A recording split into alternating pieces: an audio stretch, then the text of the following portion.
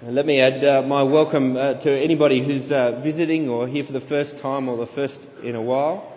It's wonderful to have you here. It's wonderful to be together on this Easter day, so happy Easter. And let me start with a story, one of my favourite little stories, this one. Once upon a time, there was a young girl whose parents took her to the shrine of the Golden Arches. There she saw an opportunity to buy a combination of food and a little toy that someone in a fit of marketing genius had called the Happy Meal. "May I have it, please?" she asked her parents. "I must have it. I don't think I can live without it." "No," her parents told her. "The toy is just some trivial thing that's enabled the price of this meal to be raised well beyond its actual worth. It's not in the budget. We can't do it." "But you don't understand," she said. She knew that she wouldn't just be buying fries, McNuggets and a Kung Fu Panda toy. They would be buying happiness.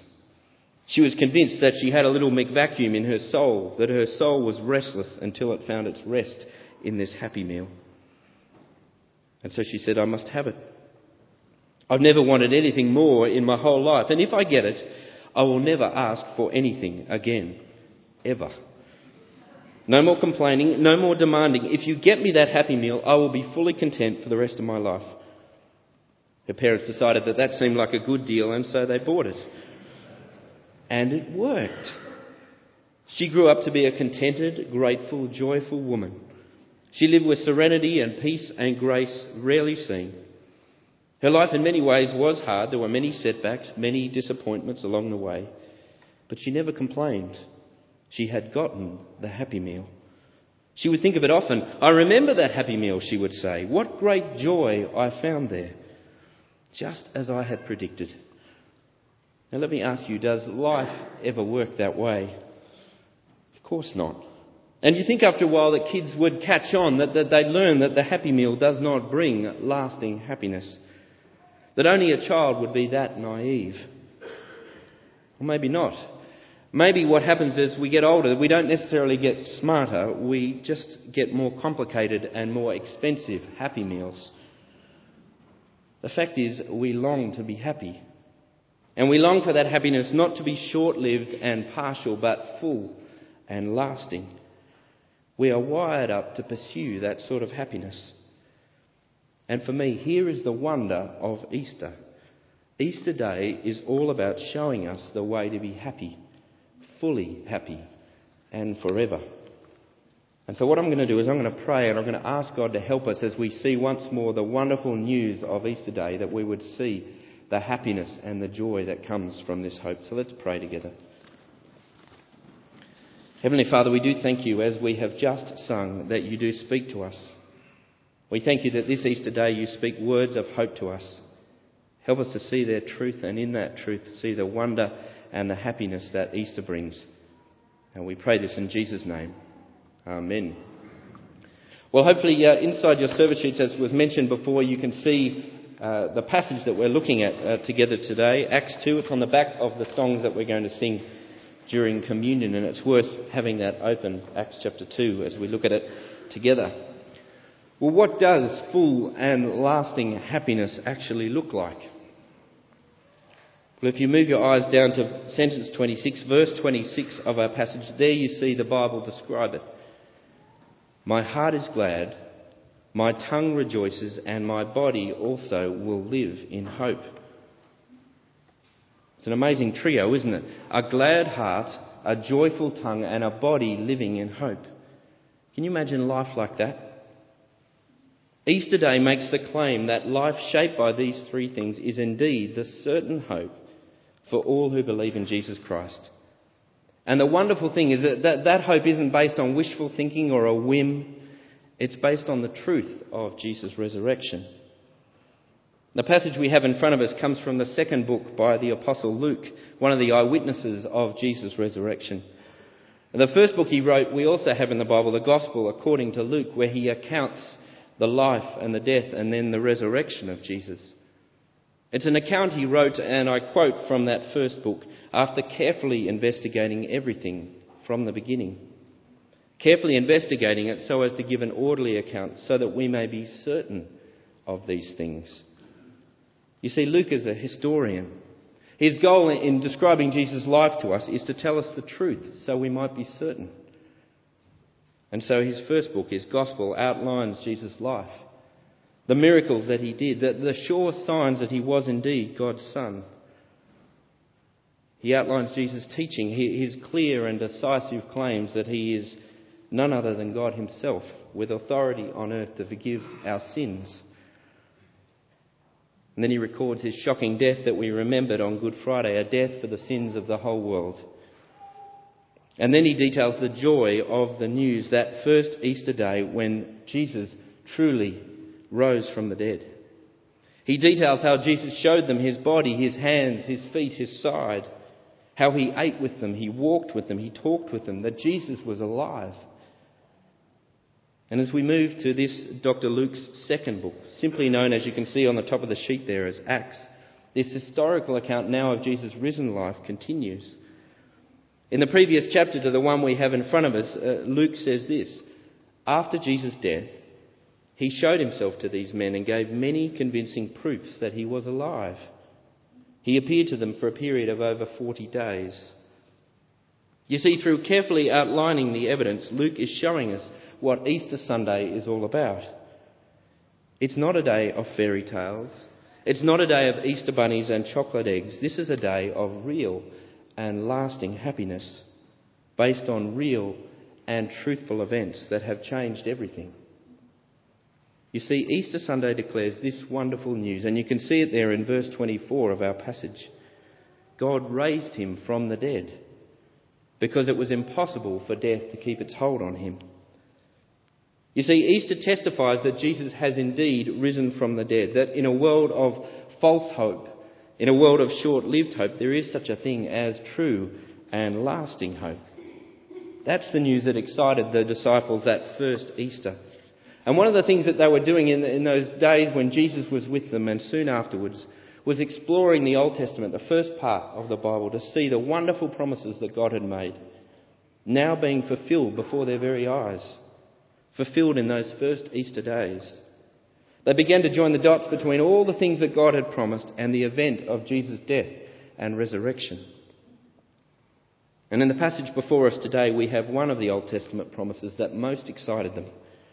In this case, the disciple Peter, who is speaking in our passage. You see there in verse 27, he quotes an old promise, an old psalm, when he says, "You will not abandon me to the grave, nor will you let your Holy One see decay." You see there, verse 27? It's a declaration made by an old king of Israel, perhaps the greatest king, King David. But as Peter goes on to say in Acts 2, David did die, and he was buried, and his body did see decay, as happens to us all. And yet if you look closely in Acts 2, it tells us, you see it there in verse 25, that David wasn't saying these things about himself. He was speaking about him. He was speaking about Jesus. It's made even clearer if you look down to verse 31. Seeing what was ahead, David spoke of the resurrection of the Christ, that he was not abandoned to the grave, nor did his body see decay.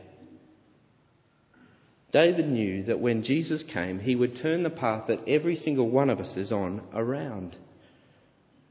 And Peter knew that because he had seen it with his very eyes. He was an eyewitness of the fact. He had seen death work backwards. He had seen verse 27 fulfilled before his eyes, and we have it recorded for us here. You see, Easter Day declares for us the certain historical event of Jesus' bodily resurrection from the dead.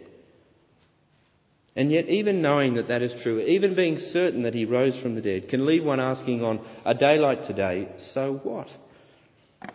What's that actually got to do with me? What's it got to do with the rest of today, the roast lamb I'm about to enjoy, and then life from that point?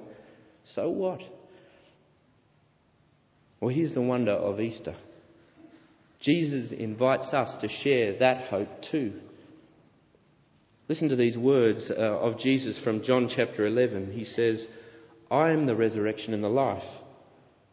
He who believes in me will live even though he dies. He who believes in me will live even though they'll die." The bold claim that Easter makes on the back of real and credible evidence of Jesus' own resurrection is that those who trust in his forgiveness-bringing death and his life-bringing resurrection can say of their own life, I will not be abandoned to the grave, nor will my body see decay. Now let me tell you why that's such a wonderful hope. Let me show you the sort of life that comes from having a real and lasting hope like that. It's what we were speaking about at the start. It is a life of happiness, full and lasting happiness. Have a look at verse 28. This is the sort of life that comes from it, the sort of path that lies ahead of those who trust this evidence. You have made known to me the paths of life. Now think about it. Truth is, the way we live as humans is of those not on the path of life, but on the path to death. We have life now, we enjoy life now, but we know it's limited. We know there is a distinct endpoint. We know that is coming. We are on the path that leads to death, not life. Easter Day, the resurrection of Jesus Christ, the promise of resurrection for those who believe, turns all that around. For those who trust him, now walk the path to life, eternal life. Now, what would it feel like to live as someone who is on that path? Not a path of death, but a path that leads to life. Well, have a look again at verse 26. See those three characteristics, and here you see the characteristics of that sort of life. A glad heart, a joyful tongue, and a body that lives in hope. It's an amazing trio, isn't it? Can you imagine life marked by these three things? A glad heart, a joyful tongue, and a body that lives in hope. If you think about it, if you look truthfully at life in the 21st century, it is by no means characterised by these things. It's far more likely that our hearts are marked by discontent rather than gladness. And test your own heart. I'm sure for all of us there are moments of gladness, perhaps even whole passages of our life where we can say, oh, I'm glad of heart. But to say I am happy, fully and ongoingly happy without exception, it seems a stretch, doesn't it? Especially when you look ahead and you see the path that you are on. It's easy, for instance, to feel discontent with our career. When you find yourself stuck or frustrated that this is your life's work, this is what I'm doing with this one life that ends. All my eggs are in this basket. And we expect that life, that work, that career to provide all our identity and purpose. And it's hard for a career not to struggle under the weight of those expectations. It's hard not to feel discontent. Is this all there is? Or perhaps our heart is marked by discontent when it comes to relationships. It's easy to find yourself in a situation where your relationships, the ones you have, are disappointing, not nearly as joyful as you'd hoped. Perhaps marriage is a struggle and you never thought it would be. Or caring for your family as they struggle with ill health is just draining. Or perhaps it's a relationship that we don't have that breeds this discontent. And then there is a discontent about our possessions. Do you feel that? Hard not to, especially at the moment. I read the other day that the average value of a house in the UK has fallen some 20%. How can you not feel discontent? Something completely out of your control. Someone comes along and they slice 20% off your value. Where is the gladness of heart? And secondly, you know your heart is marked by discontent from times when your tongue is marked by words not of joy but frustration or cynicism or complaint or resentment. When your conversation increasingly betrays a heart and a life that is not happy, not satisfied, that wants something more, something different, some sort of change. And finally, not only is the 21st century human experience so often marked by discontent and frustration, even our physical bodies do not live in hope, as verse 26 would have it. First, there is the constant media bombardment on our lives, telling us to be unhappy with our bodies. You need this product or that product or the latest Neutrogena miracle goo to reverse the effects of ageing.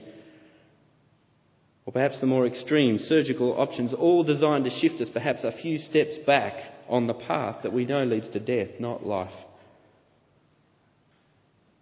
Then there is the reality of ageing, of poor health, of succumbing to the deterioration of our bodies that we can't prevent, whether it be over time or whether it be the ravages of some cruel disease.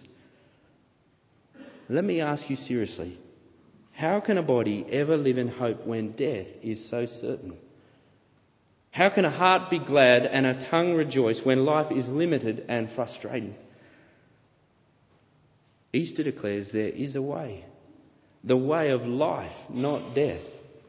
The way that leads to the sure and certain hope that my body will not be abandoned to the grave, nor will it see decay. Now don't get me wrong at this point. At Acts 2 here, the Bible isn't claiming that if you put your trust in Jesus' resurrection, that your life from this point on will be one long stretch of sunshine and moonbeams. It won't. In fact, the disciple who speaks these words in Acts 2, the disciple Peter, went on to live an extremely difficult life. A life that ended in a horrible death on a cross, just like the one he was trusting. And yet he says these words elsewhere. In spite of all of that, he says, what a God we have. He has given us a new start, a living hope through the resurrection of Jesus Christ from the dead.